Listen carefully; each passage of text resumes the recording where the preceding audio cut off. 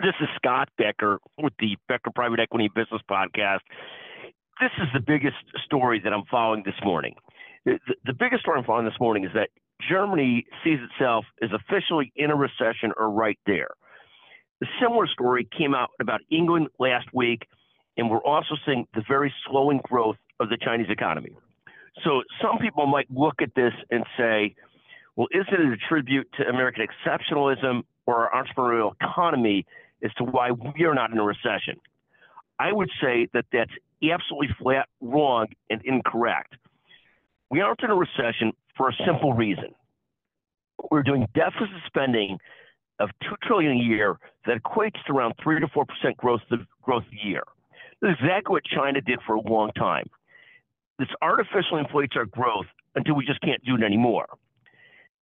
What we've learned from COVID and from the last several years is at the end of the day, there is no isolationism. The world and its economies are hyper-connected, and there's no getting around that.